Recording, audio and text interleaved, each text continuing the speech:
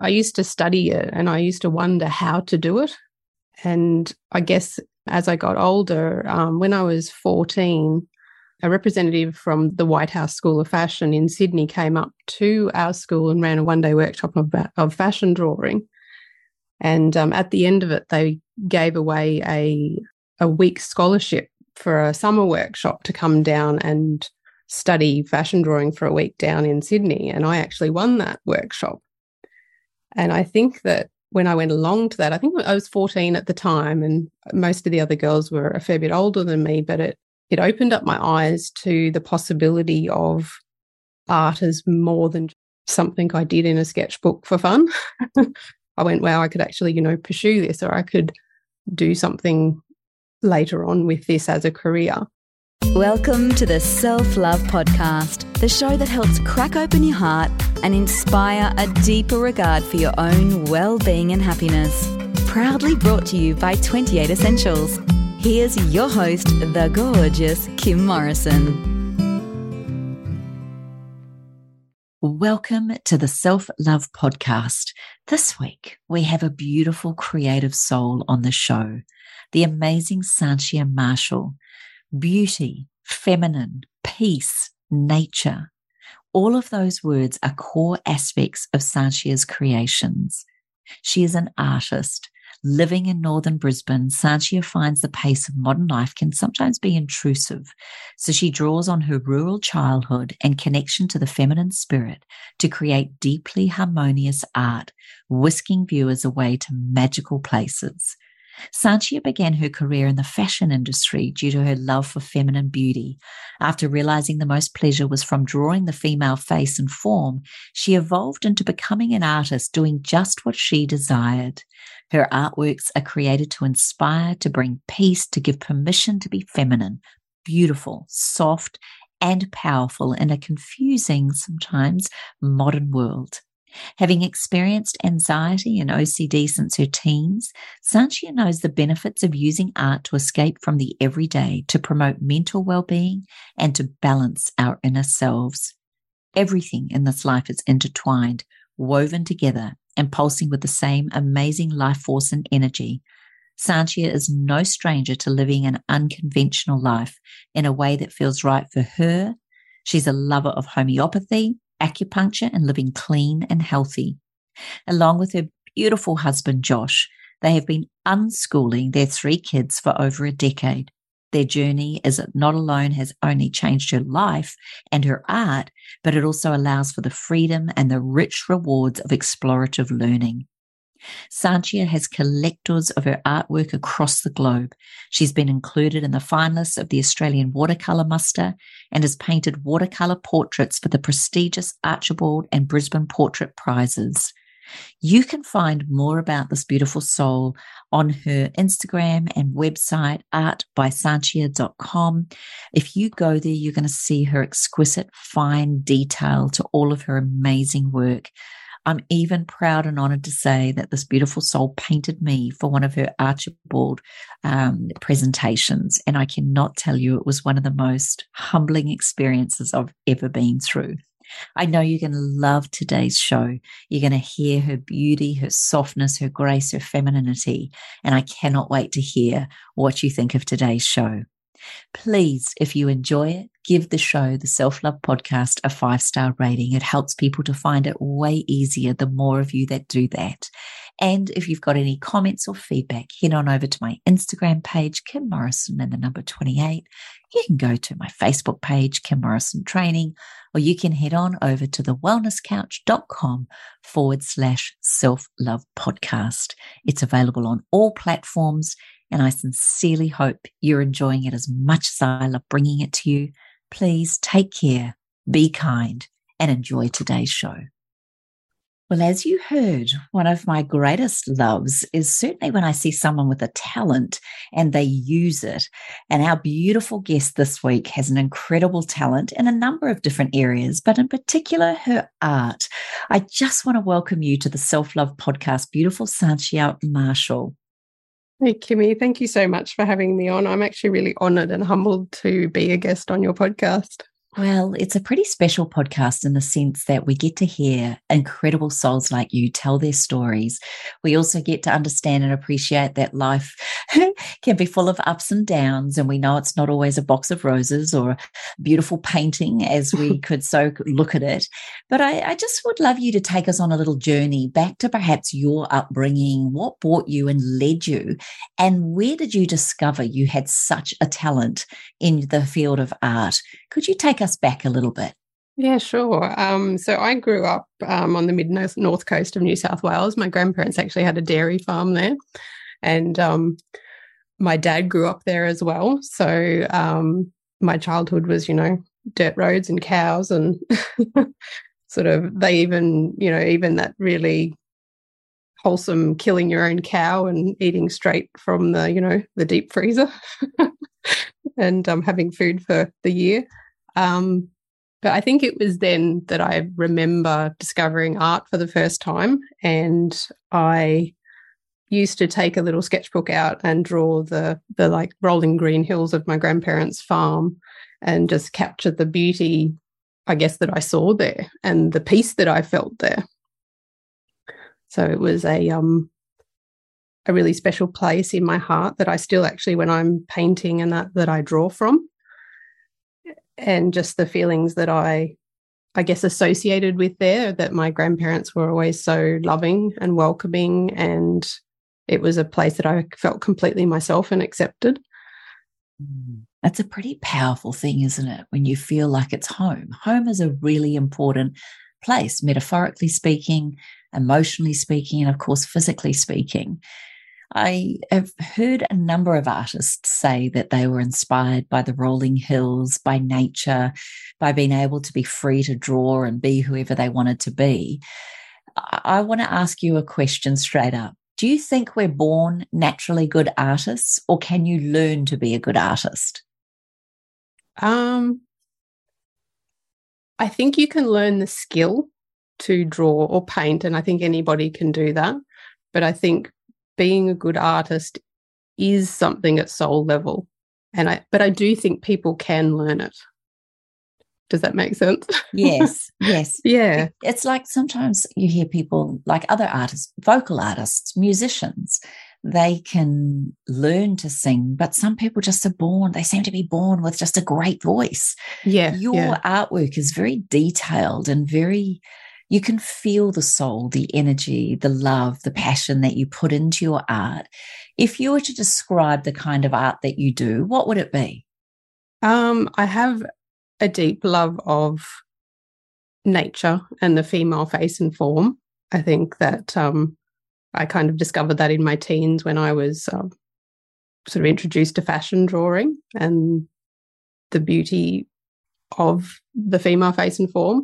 But I think for me too, it's the feelings that those images and colours and that you can capture, that they evoke, whether that's for you as the artist creating it or for the viewer viewing it.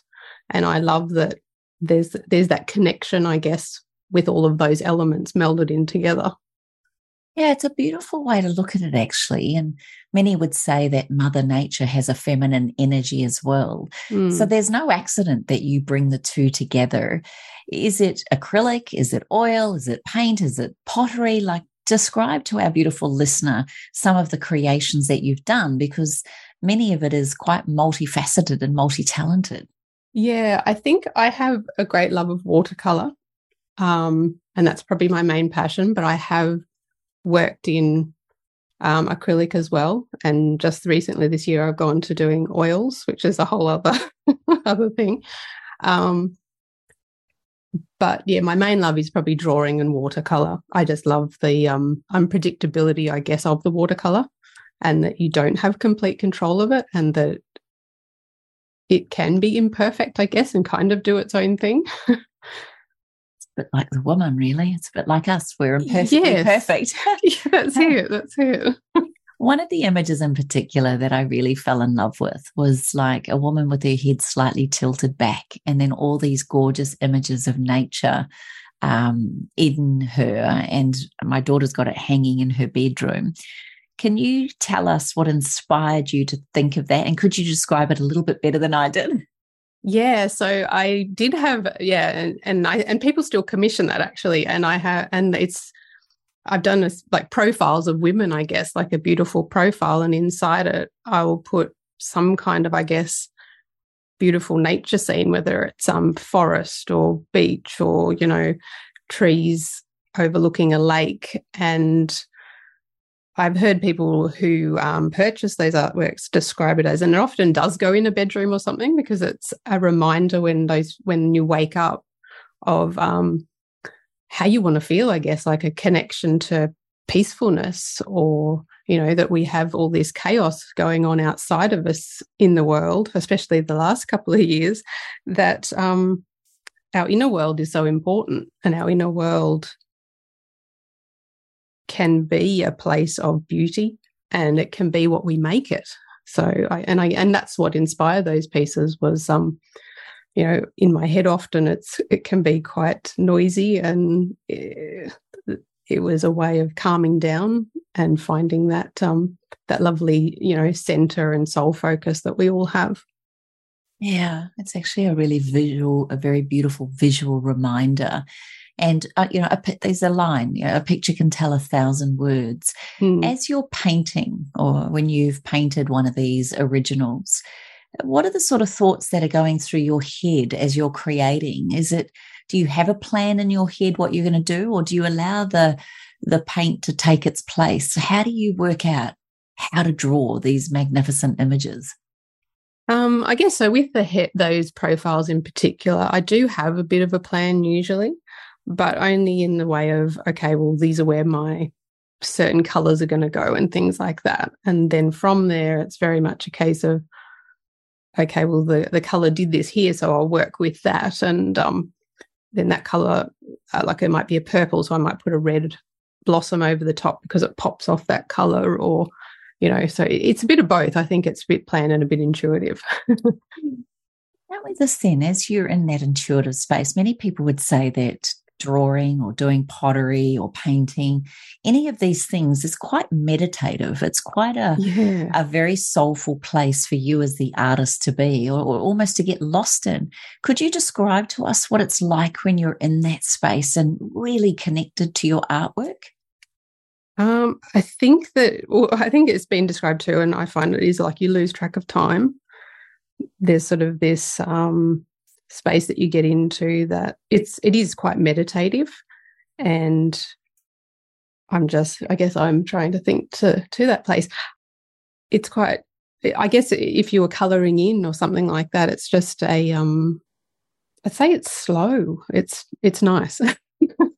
Well, in this fast-paced world, we could certainly do with a little bit more of it.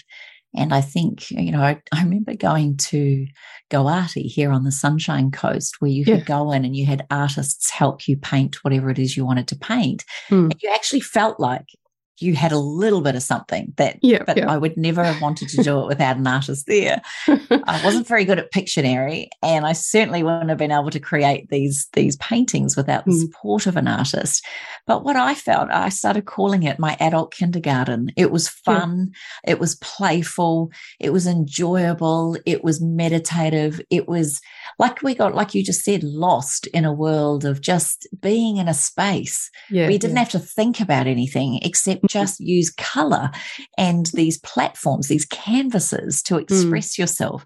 And even though many of us were drawing the same thing or painting the same thing, oh my gosh, none of them looked alike. No, they're all so different. Everyone has their own stamp, don't they?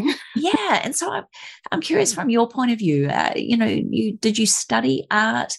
Did you go to university? Were you interested in art history? Like, has it built a foundation of love for art and the history of art? Yeah. So I think, I first got a love of art when I was quite young. My dad used to go on trips for work, and he brought me back an original artwork on one of those trips, which was actually like an oil painting of a little girl overlooking the ocean. And I probably would have been 9 or 10 at the time. And I used to study it, and I used to wonder how to do it. And I guess as I got older, when I was 14, a representative from the White House School of Fashion in Sydney came up to our school and ran a one-day workshop of fashion drawing. And at the end of it, they gave away a week scholarship for a summer workshop to come down and study fashion drawing for a week down in Sydney. And I actually won that workshop. And I think that when I went along to that, I think I was 14 at the time, and most of the other girls were a fair bit older than me, but it opened up my eyes to the possibility of art as more than something I did in a sketchbook for fun. I went, wow, I could actually, pursue this, or I could do something later on with this as a career. And since I went to that, I'd always had drawing and that as, I think in maths class once I had my book open and I was drawing in maths class instead of doing my maths. So I had my notebook inside the maths book. And it was just something that I always went to. And then as I went through year 11 and 12, I was fairly determined that I wanted to do fashion illustration. And I ended up getting a better score at school than what I thought I would get. And so I flicked across to doing teaching, but my dream was to always do fashion illustration. And I think I got 2 years into early childhood teaching and just went, this is not for me. I don't have the passion here that I see other people have for this, career path.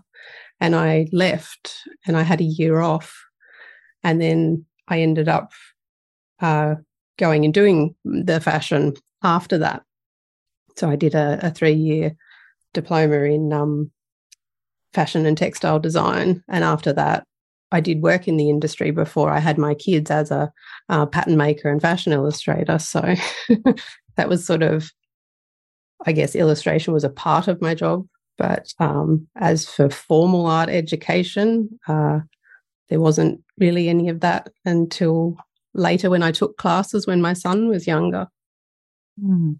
Let's talk about your kids and how you've woven a career, because you're not just any artist, you're actually incredibly talented, and you have work commissioned and you've sold a lot of different work throughout many different avenues.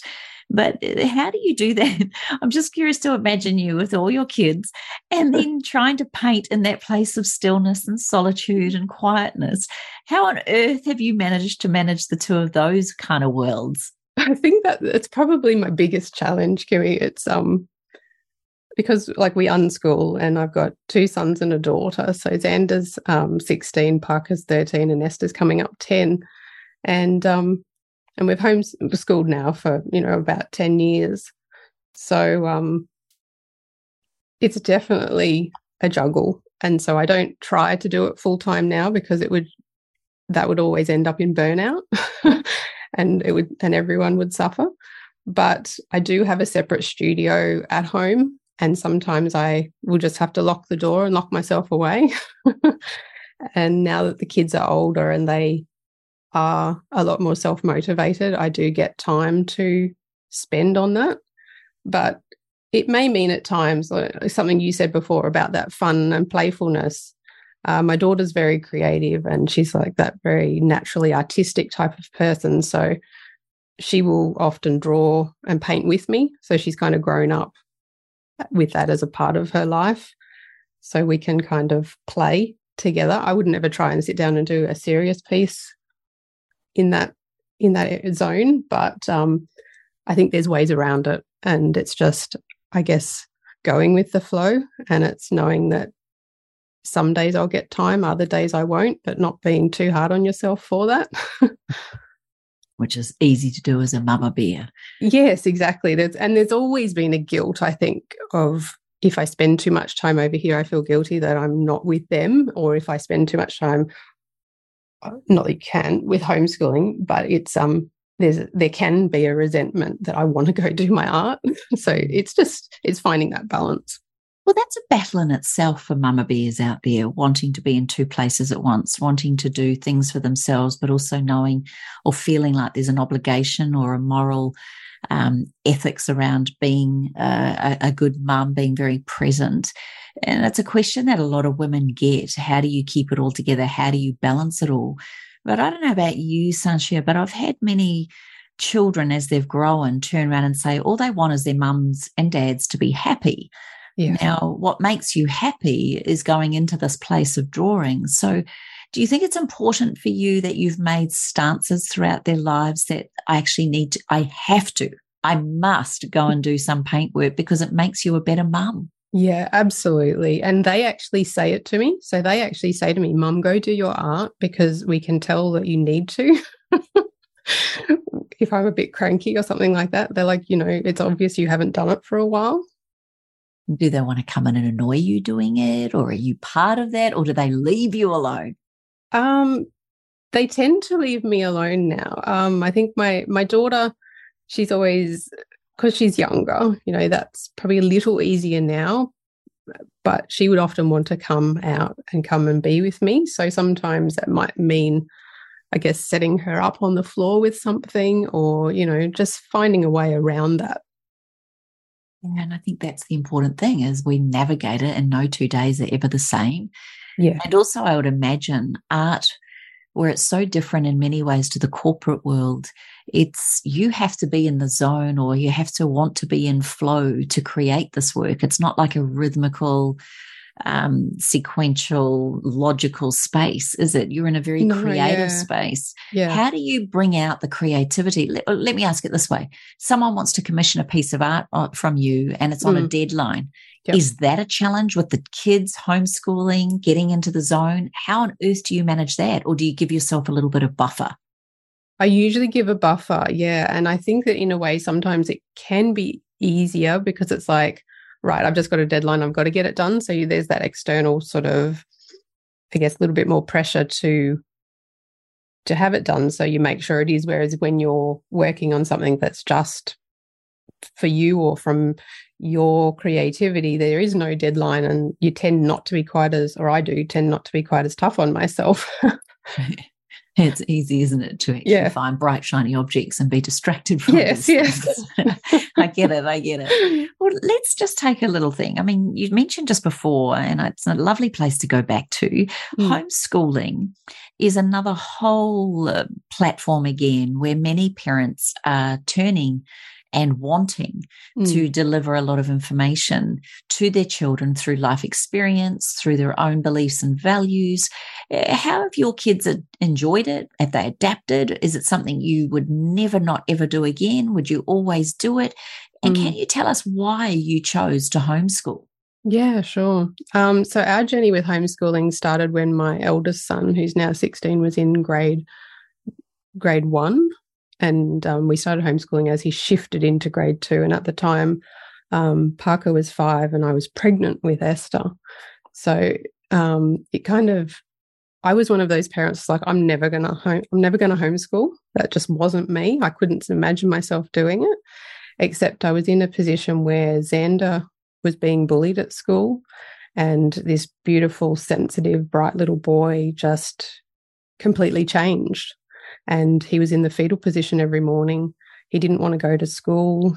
I actually took him up to school in his pajamas one day and I didn't know what to do. I didn't know why he didn't want to go to school. He'd sort of clammed up and, he had anxieties coming out. He used to say that he thought that a meteorite was going to hit the school. And, it came out later that there was things happening at school that were, for a little 5-year-old, quite traumatic.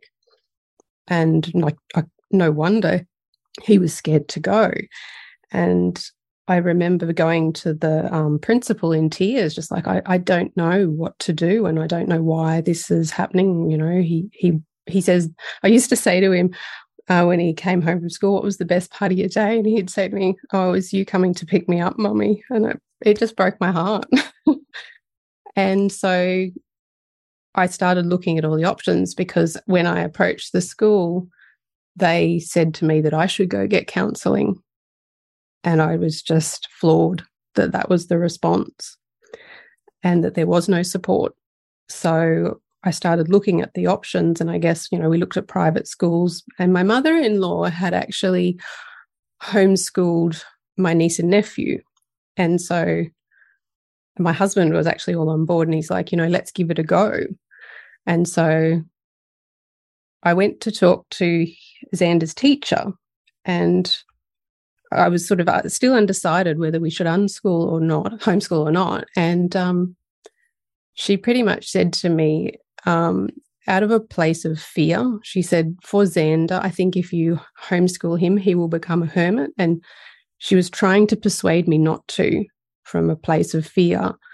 And I tend to get a bit rebellious if that's the case. And I just went, fine, this is what we're doing. And overnight, Xander changed once we'd talked to him about what our plans were. He was a different kid. He just went, yeah, I want to be with you, Mum. I want to come home. And so we finished out the year. And then that following year, we started homeschooling. And so I had a new baby at the time. And it was such a huge learning curve to do this with two little kids on my own at the time, because my husband now works from home too. So I have that support.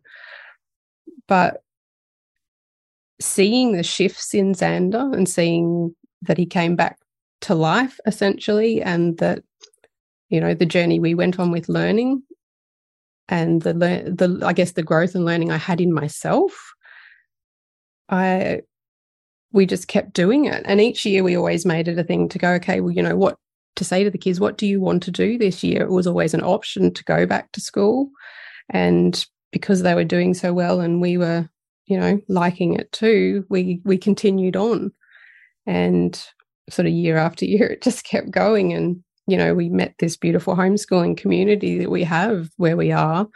And I learned, you know, the diversity of people doing it and the options and resources and social options available in those spaces. And I guess we've all been able to grow and change within those spaces. So we've shifted from homeschooling to unschooling now. And in 2020, the kids all did go to school. So we did try that again, but it was a really bad year to try it because I think we only would have been maybe 2 months in, and then everyone else was homeschooling too. So we went back to homeschooling in 21. So yeah, that's been our journey now. And gosh, there's no accident though, is there? Here you are going back to it, and then the world shuts down, and you had to go back to what you already knew. I just think it's fascinating that there's no accidents really in this. And your children, all three of them, are just delicious little humans, getting bigger and bigger. They're incredibly bright and intelligent. They're certainly not missing out on anything. Do you think then, and I've heard this, many people think the schooling system is totally outdated and antiquated and so not accommodating to all types of kids. And we now have added pressures like ADD, ADHD, learning difficulties, not addictions, allergies. Like there is just so many other layers that seems to be there compared to when I was at school. Yeah. But you said there's quite a diverse group within your community. I mean, we're not talking people traveling in caravans around Australia homeschooling. These are people that have high educations. There is there's people that have major, they're incredibly academic, and yet they're choosing to homeschool. What do you think that is? What's the main reason they're choosing this? I think it probably is a combination, but it probably is because the schooling system doesn't offer something or other to fulfill a need that they may want to for them or their children. And so they're able to find that by homeschooling or through other avenues. I've actually got a friend who her son's the same age as Xander, and we actually met through a drama class that the kids were going to. And she actually has started her own high school in Brisbane because there wasn't the high school that she wanted for her kids. And both her and her husband are very educated and, you know, beautiful people that, you know, they saw a need and they filled it. And it's kind of amazing in the community that there are these people, and that, as you said, the kids thrive and flourish in the environment that they're learning. And isn't that what every mother and father wants, is to see their kid or their children flourish and actually enjoy what they're doing as far as learning is concerned? Yeah, I mean, absolutely. that's our biggest dream, is to see our children happy, healthy, and enjoying life as much as it is for them to see us doing the same.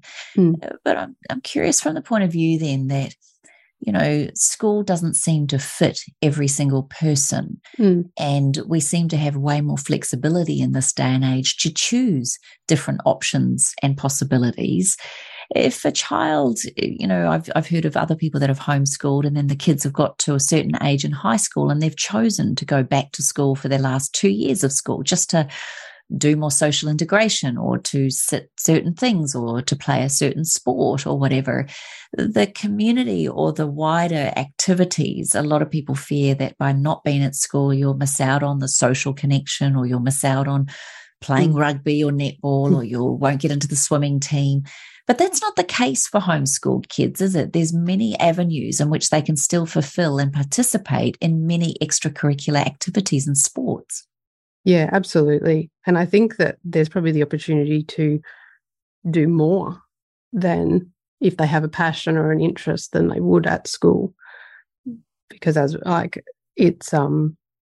metered somewhat at school. There's only so much time you can spend on something, unless you, of course, go outside, which is essentially your extracurricular activities anyway, which homeschoolers have access to. What happens then when they're sick, or they're tired, or they just don't want to do it? Are you following a curriculum that they've got to get through? Is there a homeschool? Could you explain the different options of homeschooling curriculums that's possible? And if they are sick or unwell or not motivated, how do you kick them up the butt into doing what they perhaps may need to do, or do you not? And I think, because we have done everything, and I think that the options are, we have in Queensland, we have the home education unit, which you can go through, which means you make your own curriculum. So you will put together your own way that your child is going to learn, and you have to prove that they are progressing and that they are getting a quality education.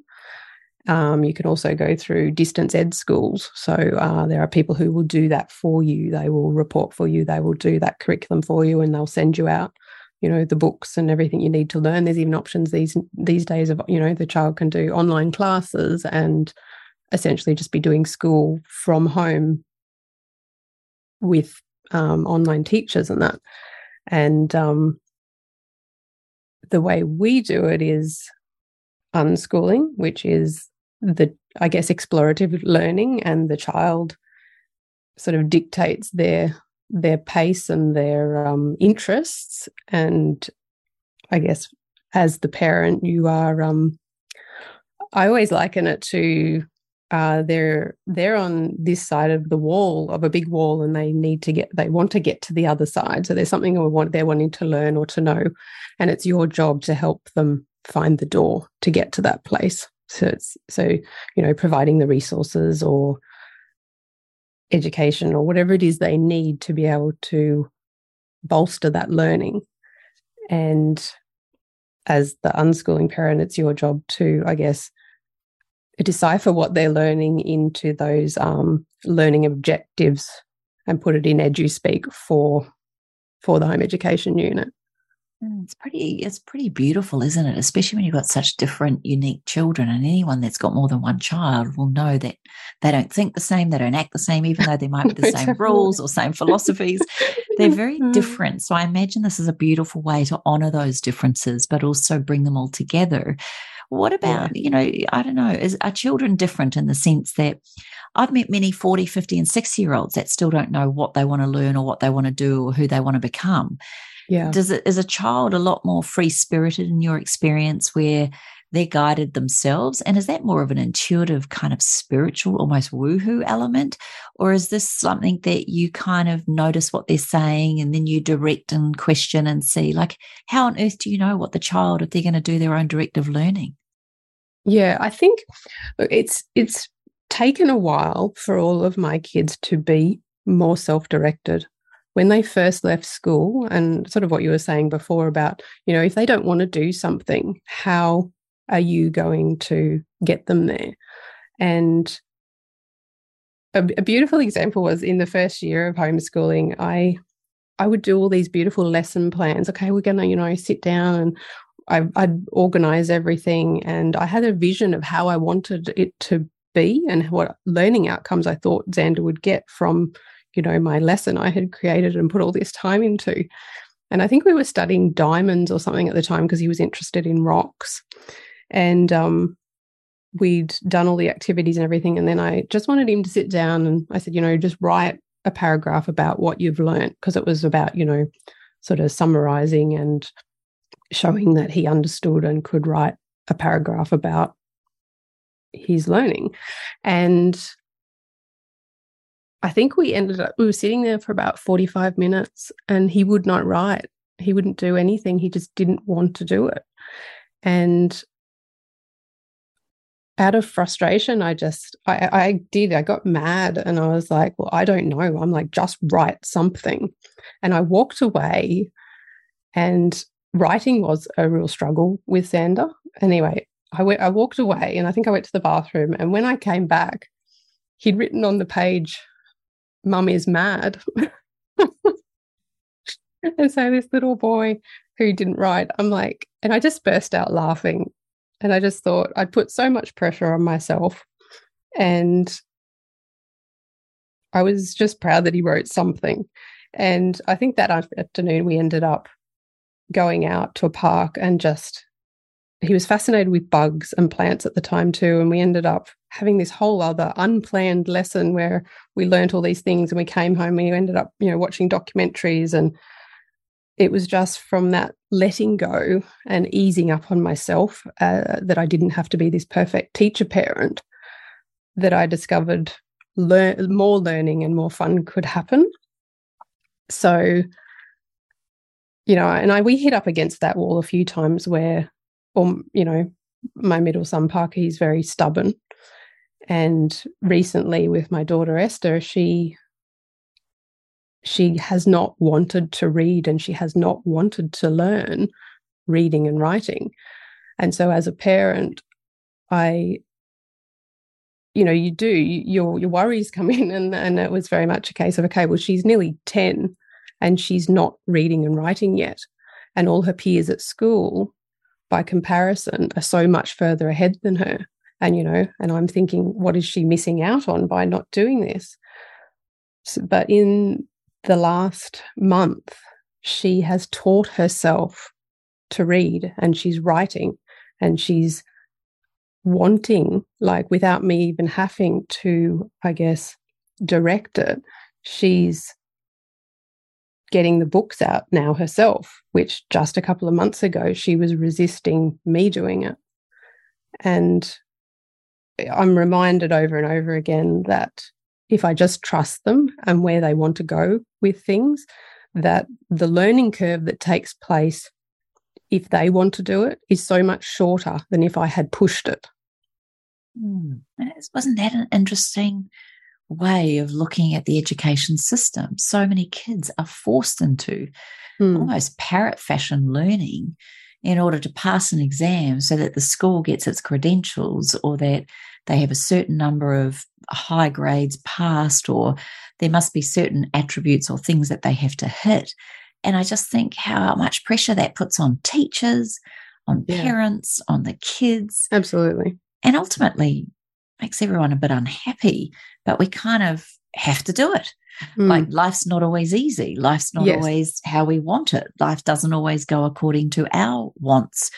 Yep. So how are you teaching your children that whilst they have the power to self-dictate or self-navigate how and when they want to learn and what they want to do, as opposed to sometimes the world just doesn't operate like that? Yeah, I think it naturally happens. So I think probably a best example would be my son Xander has, probably 2 years ago, he came across a YouTube video. It was about what they call lock sports.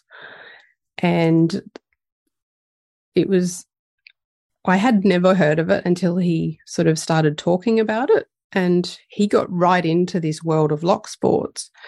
And so lock sport is, there's a big community online where they will get locks from all different places, like safes and everything, and they learn how to pick them, essentially.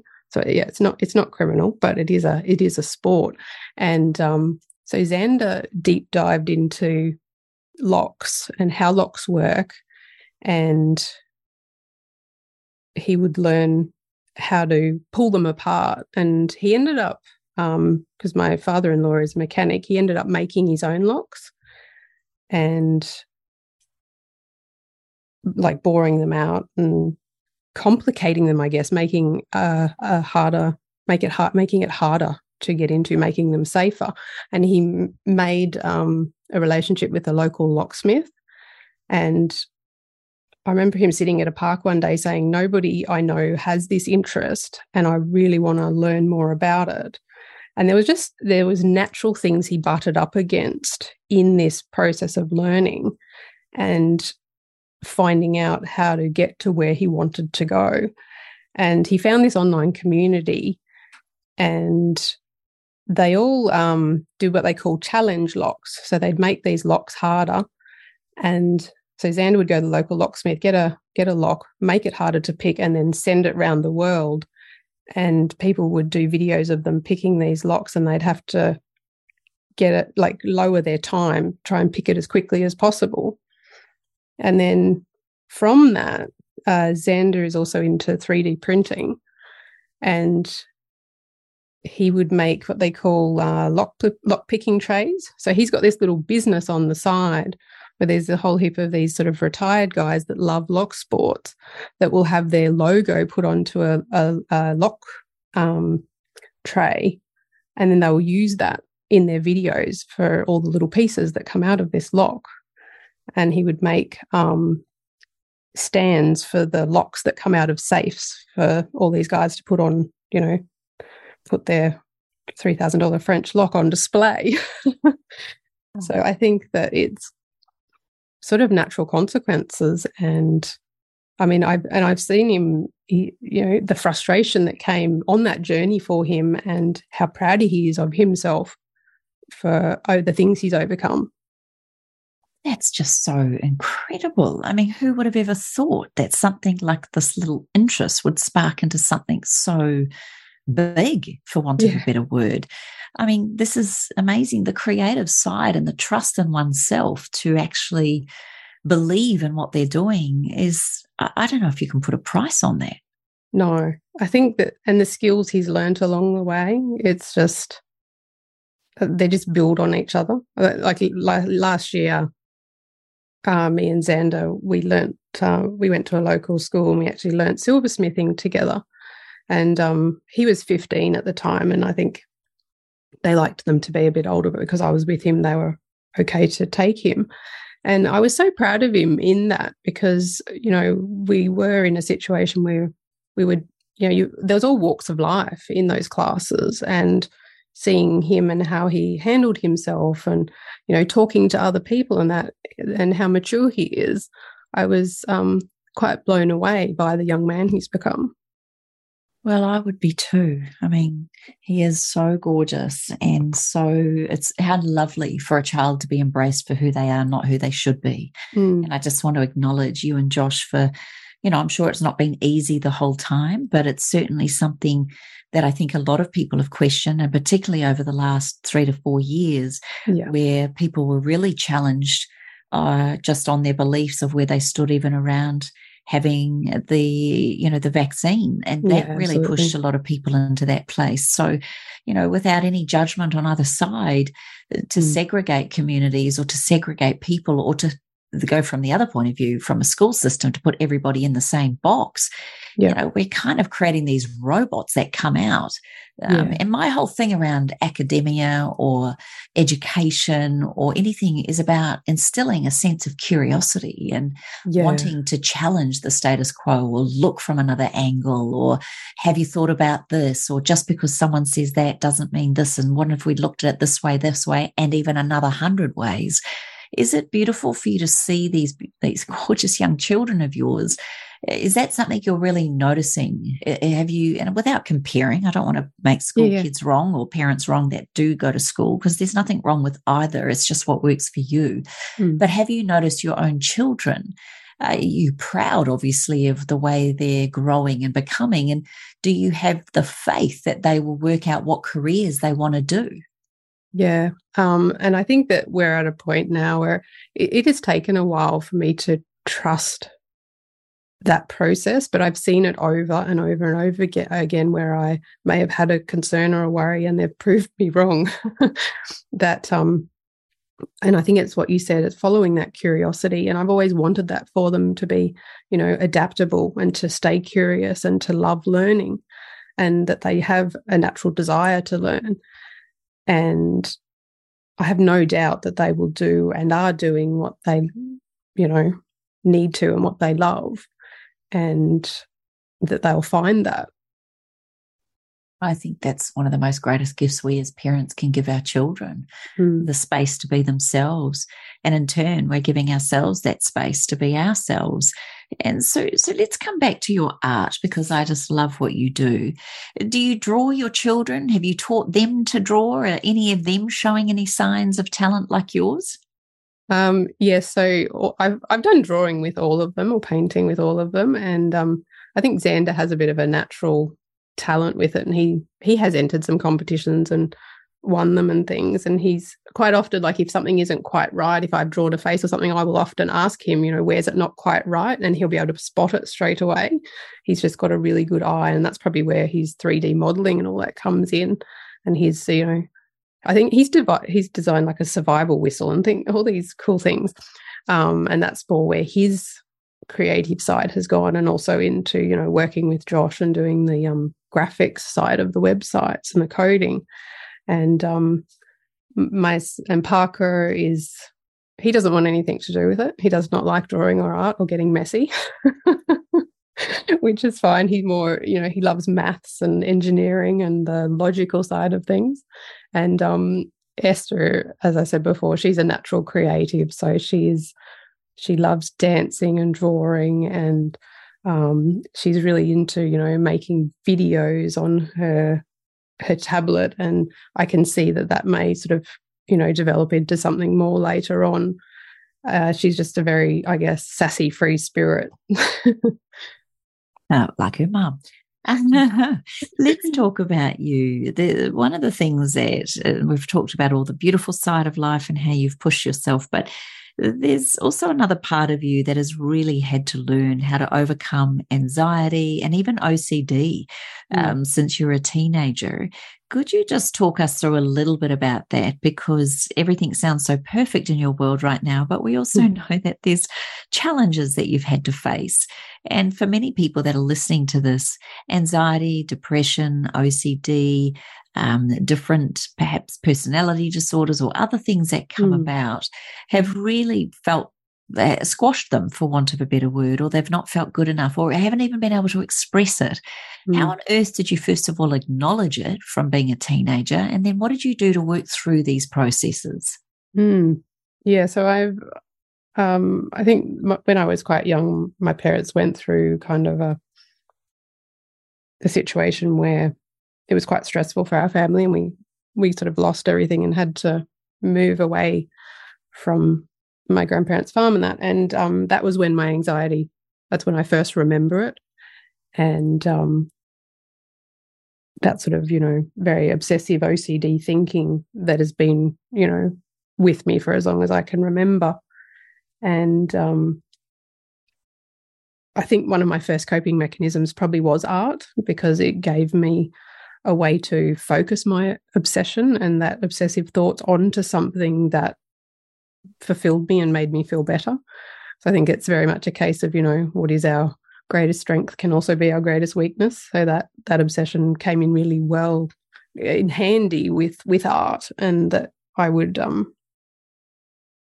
use for your powers for good, not evil. That, I guess, developing a face or drawing something and focusing on those details gave me an outlet.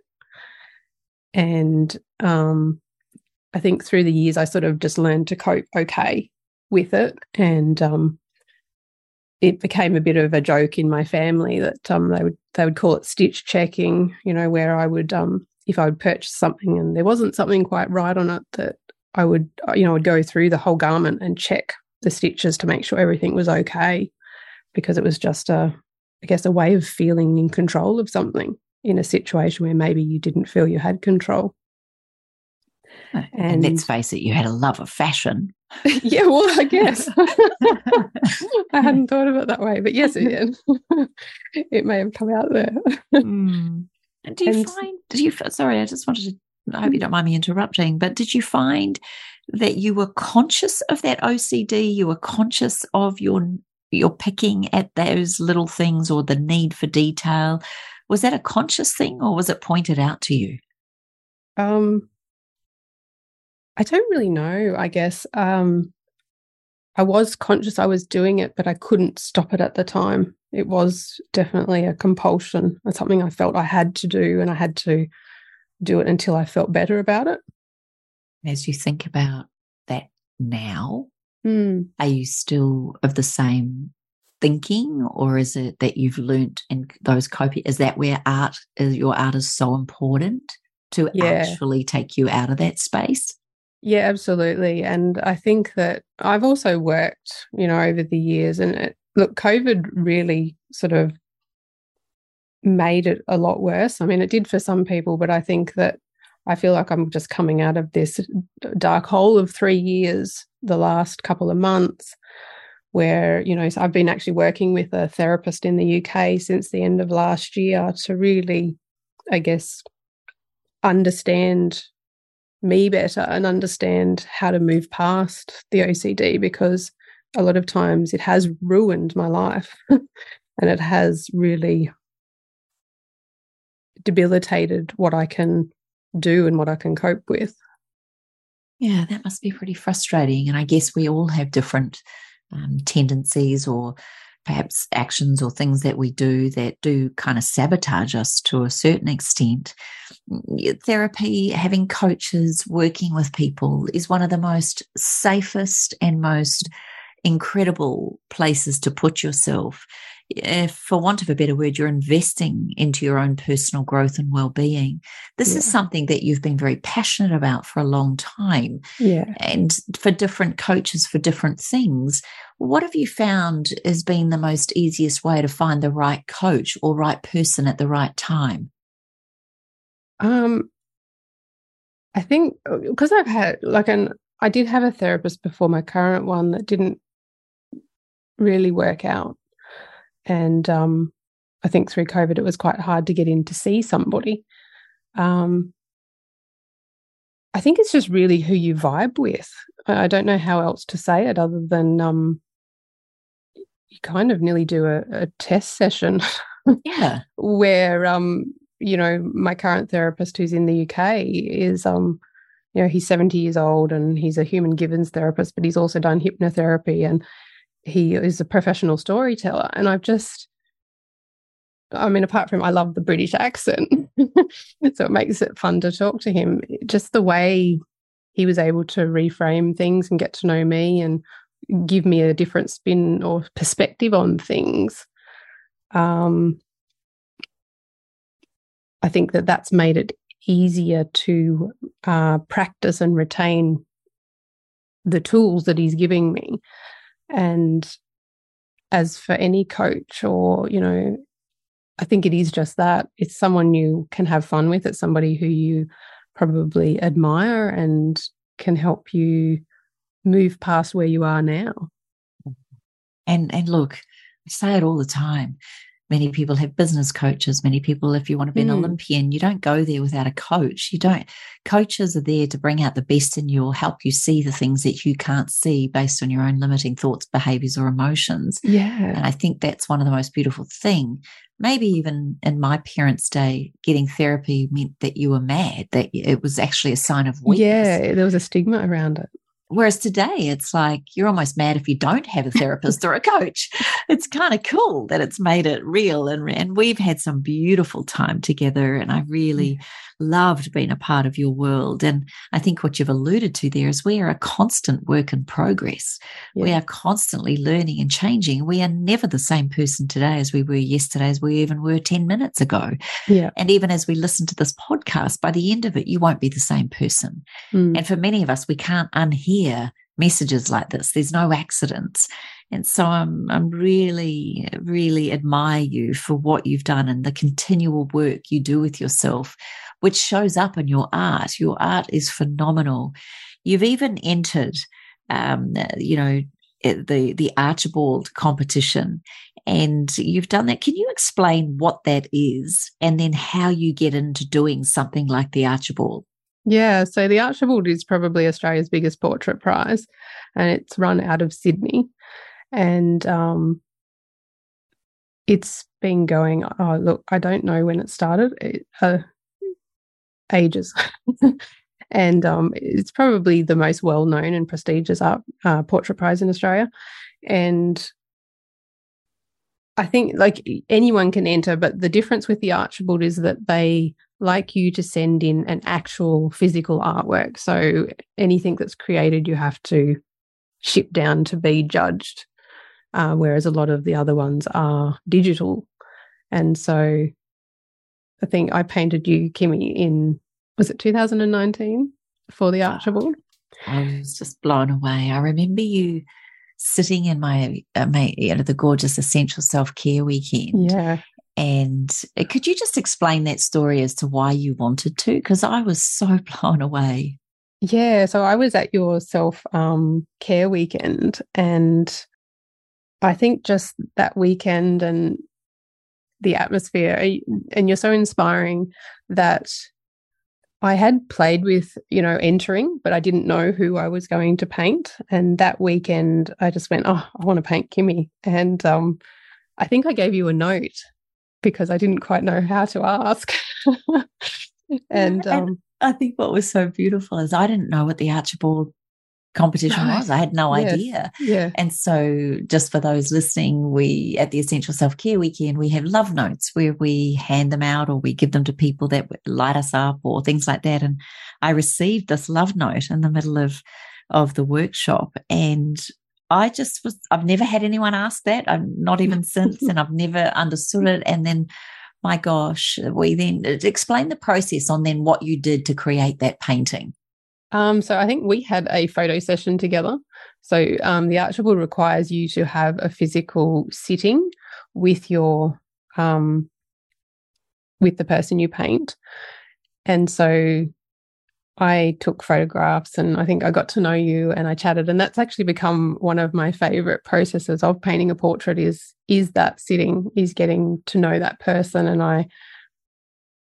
And I know that it's not easy to have your portrait painted, is it, Kimmy? It's for the sitter, it can be quite daunting and an unusual experience. And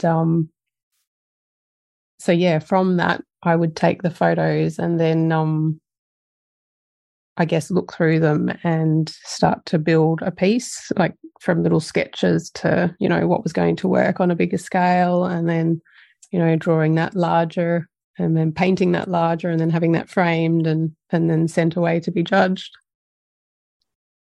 It's massive. I mean, we didn't win, and I'm sorry that we didn't win. That's all right. But the picture, I've never had anyone do a painting that was so real. Yeah. And also had a little special significant meaning to me with the three little birds, which was like Danny, Taylor and Jacob. Yeah. You drew the heart. I'll use the image for the cover of this so that people can see me standing with Sanchia as she did this. I still to this day, I'm blown away. I'm just completely and utterly blown away that you did that. And you're dead right. It was a very unusual and daunting position to be in, to have someone want to paint you and take photos of you, and then to have their interpretation of you. Yeah. Yeah. That's mind-blowing to me, because we only ever see photographs. Here's the woohoo. You never see your own face. You only see a reflection of yourself. I remember you saying that. I love that. And so to see someone paint your face is one of the most vulnerable, heart-opening, and most appreciative processes I think I've ever been through. What was it like for you when you did the final touch on it and then had it framed? What was that like, seeing that image come to life?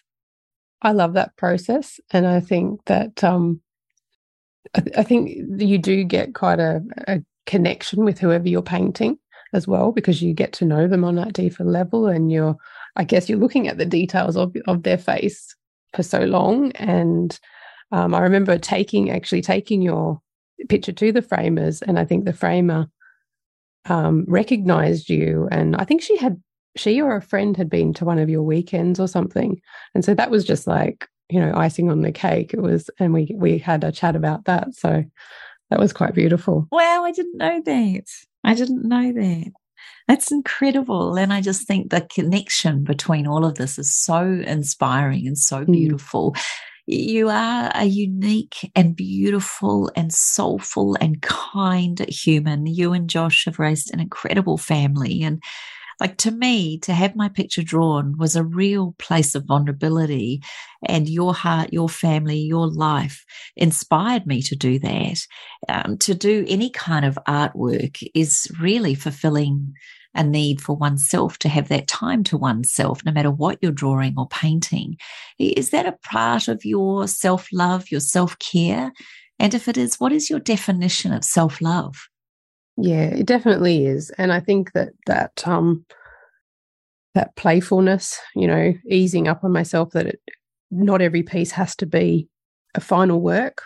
So that's what I've had to do recently, is find that, joy in my work again, find that fun, that place of, nobody's going to look at this. It's okay if it's in my journal, and it's okay if it doesn't work out, and not every piece has to be a masterpiece. And so art is and has to be, I think, a regular part of self-love for me. Do you think then, from someone who how do I question it? If art isn't something we're good at, are you then saying, to take that even bigger, that creativity is a part of self-love? Yeah. What's the bigger word there? For those of us that aren't arty, or maybe we're arty in other ways. Yeah. So for me, it's been that. But for anyone else, I would say to find something that may give you that as well. Because I know for others, it may be gardening, or it may be even something like, just getting into nature and bushwalking, or cooking as well can be. I find that, it's just that creating, I think, because we consume so much. It's just, if we can get into that place of creating, imagining something and creating it, whether it be, a cake, or, like I've done silver jewelry recently, colouring in, things like that. There's so many ways that we can be creative. I know my mum, she loves to knit, and that's her outlet. Well, I think you're dead right here. This is doing something that fills your heart. But what I'm hearing from you that's so incredible is that to love oneself is to create oneself. And when you think about it, every moment of every day, we're recreating ourselves. We have choices in how we behave and what we think and what we say. We are masterpieces. Yeah. We are incredible creations, and loving oneself from your perspective, and what I'm hearing and learning is actually recreating ourselves, and being able to do that through our love of creative activities. But in the process of doing creative activities, we're actually creating new versions of ourselves. Yeah. That's so powerful. And we learn so much through that, I think. Yeah. Well, there was a little phase that people went through just recently with colouring in for adults, all these colouring books and pens and paper. There's something about that happens in the brain as we colour. Do you know neurologically what's going on when we are colouring in or doodling or sketching? I don't know technically, but I can assume that it's probably, that, the vagus nerve, that type of thing. It's getting us into a place where, if we've been in that sort of stress or fight or flight, that we're able to calm down, that we're engaging in a place of joy, and that we're allowing our body to rest and our mind to rest. That's what I found so relaxing. And especially when all the lines are all drawn for you and you're just colouring, it's such a special thing. And I think it just helps us to disconnect from other thoughts because you're so obsessed and focused on this, or you're allowing the thoughts to just come and go. There's no attachment to them, which is another beautiful thing. I did hear that when you do some colouring or doodling and things like that, that it does help you in many ways to deepen focus and improve our attention and ability to stay focused. And I think from that perspective, it's almost like, in a way, it's almost like we're just releasing many of those thoughts by allowing ourselves to have the space to colour with that distraction or to doodle. And then we actually bring ourselves back home to get ready to do the next thing in many ways. Do you find the same thing happens for you when you're doing a professional art piece? Like, is it your escapism, but it refuels you? Yeah. I think sometimes that there is a part of art where it's not always your happy place. There is, as a professional artist, a huge amount of frustration sometimes, particularly when you're, I guess, trying to skill up or try something new. But also, I can tell you, when I was in Goarty, there were many moments I was not happy when I couldn't get something right, or I stuffed it up. Yeah, it was awful. It's that. Oh. But when you keep going and you do master it, that's such a satisfying feeling, and I think that is nearly too fulfilling and recharging. I bet. Are you okay? I'm going to ask you this because some people say that doodling or artwork and things like that helps with, reducing stress and anxiety or fears or worries. It can help improve sleep. Does it do all of those things for you? Yeah, I think, look, overall, I can only say that when I'm doing it, I am a better person. I think that I'm a happier me and I'm a better mum and a better human to be around. Oh, well, you know what? I'm sure your kids, I'm sure everybody would be very grateful. I know when my kids would go, they'd go, Mum, I think you need a bath with some oils. Was their cue to say that, Mum, you're losing your shizzle and you need to go and have a bath and get out of our hair. But it was funny because the things I taught them to do to relax, switch off, recharge, were the things that they actually threw back at me when I obviously needed it. And and they do, don't they? There's no one like your kids. Yep, because they mirror back to you. Absolutely. Oh, look, I absolutely love everything that you do. If someone they love your energy, they're hearing you, you're incredibly thoughtful and kind, as I mentioned before, but you're also incredibly detailed and your artwork is magnificent. And I want the readers to go, the listeners to go in and actually get a visual of what you do. Where's the best place that they can follow you? So probably my Instagram, which is just Art by Sanchia, or my website, which is just artbysanchia.com. And that's SANCHIA. So artbysanchia.com. Please go and visit her website. Follow her on Instagram. Her pictures, her paintings, her creations are freaking magnificent. I'm very proud to have a piece in our house and incredibly honoured and still blown away that there's actually a painting of me that you did and you took so much time and care. I cannot thank you enough and just publicly want to acknowledge you for being brave to take that step and to then enter into that. You have been a finalist in the Australian Watercolour Muster, and you have painted not only for the prestigious Archibald but also the Brisbane Portrait Prizes. Is that something, I'd love you to create a final message for us, but by constantly upskilling and doing these things, is that what keeps you fine-tuned? Is that what keeps you in the process of what this magnificent modality that you've chosen and that you're good at keeps you straight, keeps you honest, keeps you real? Yeah, I think to always be learning and pushing yourself that bit further to, and multiple ways to do that, whether it is a competition or just, trying something completely different within your sphere. Like recently I've done oil painting, just to get out of your comfort zone. Yeah. I love this. And I think drawing is one way to level us all. It's like getting someone to ask you to sing in front of a crowd, get someone to get me to draw in front of someone. I remember playing Pictionary with Taylor one day and the word was bowl, as in BOWL. And I tried to draw Danny bowling a cricket ball, and she drew a half circle with a line across it. And she won. Everyone went bowl, and I didn't even get through trying to the image I had in my head. So I think sometimes people like me complicate it, but you certainly make it seem so effortless and simple.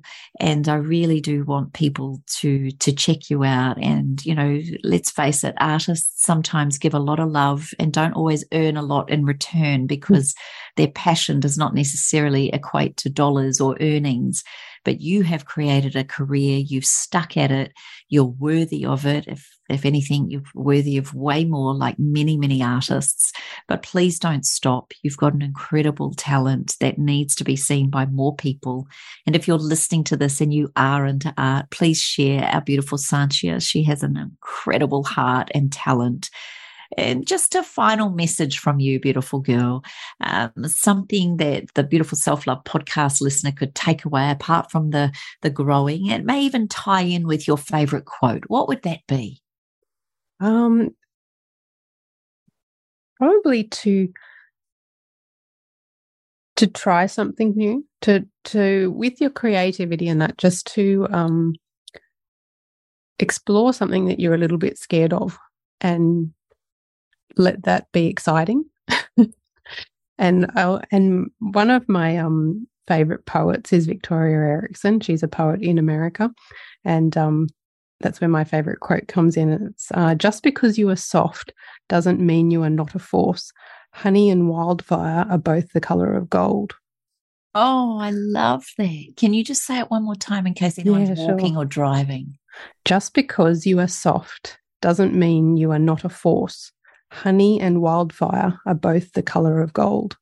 Oh, what a beautiful, magical, special way to finish today's podcast, this interview, this chat, this incredible journey we've been on. Thank you for being you. Thank you for being in my world. And I am just so grateful to share your talent, your story, your passion, your grace with this incredible audience. Thank you for being on the show, beautiful Sanchia. Thank you so much, Kimmy. Thanks for listening to the Self-Love Podcast. Be sure to write a review and share the love with your friends and family. And head over and visit Kim and her team at 28.com. That's the word 20 and the number 8.com. Take good care.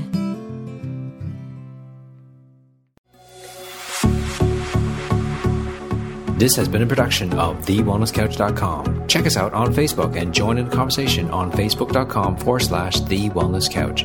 Subscribe to each show on iTunes and check us out on Twitter. The Wellness Couch, streaming wellness into your lives. Whilst the Wellness Couch presenter endeavor to provide accurate and helpful information to their listeners, these podcasts cannot take into account individual circumstances and are not intended to be a substitute for health and medical advice from a qualified health professional. You should always seek the advice of a qualified health professional before acting on any of the information provided by any of the Wellness Couch podcasts.